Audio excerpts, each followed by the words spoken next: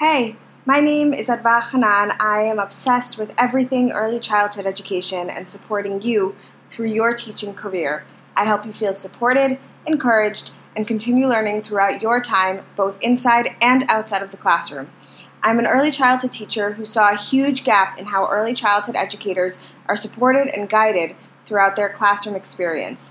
Classroom management, teacher burnout, and distance learning are all topics we cover here. So get ready to learn, grow, and become the teacher you've always dreamed of being. Let's make an impact together. Are you a teacher on summer break looking for free resources to dive into and learn from?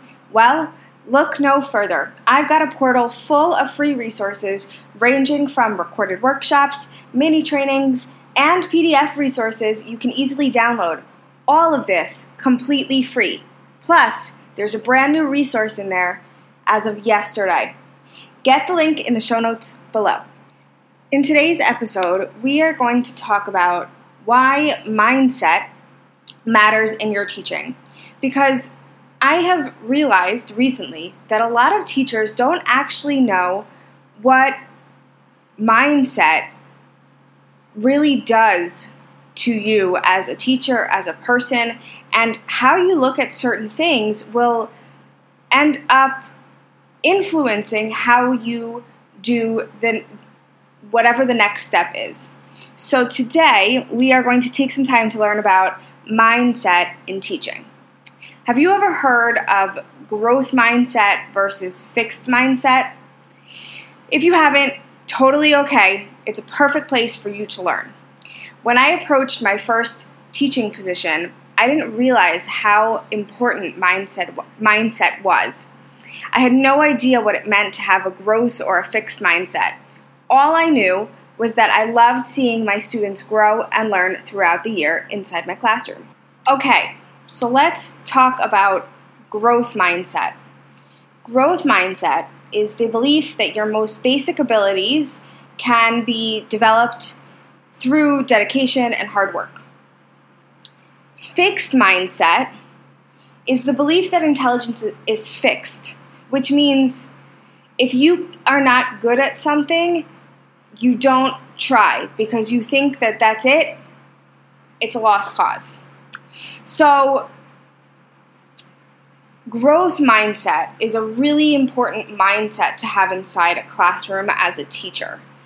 Because if you are coming into a classroom with a fixed mindset, your students will not grow the way you expect them to grow. Because if something is challenging for your students and you are thinking that it's a lost cause, then you aren't helping them find tools to keep going and showing them that hard work can actually help them. Seeking out that kind of help can make them better at whatever subject you are trying to teach them, whether it's math or science or social studies.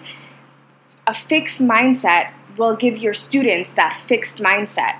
They will think that they can't do something because it's a challenge. If you go into your classroom with a growth mindset, with the belief that seeing that there are possibilities even if something is challenging, that just because something is challenging doesn't mean you're limited in what you can learn, right? So both growth and fixed mindset are super important to know about inside a classroom as a classroom teacher. When we start teaching our students, especially if you are listening as an early childhood teacher, we are their first teachers aside from their parents.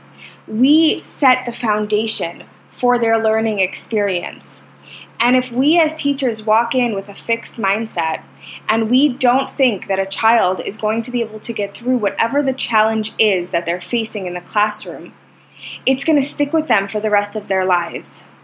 And they are going to grow up with a very fixed mindset that a challenge isn't worth working for because it's just another limitation. It means that I'm a failure, I'm bad, right?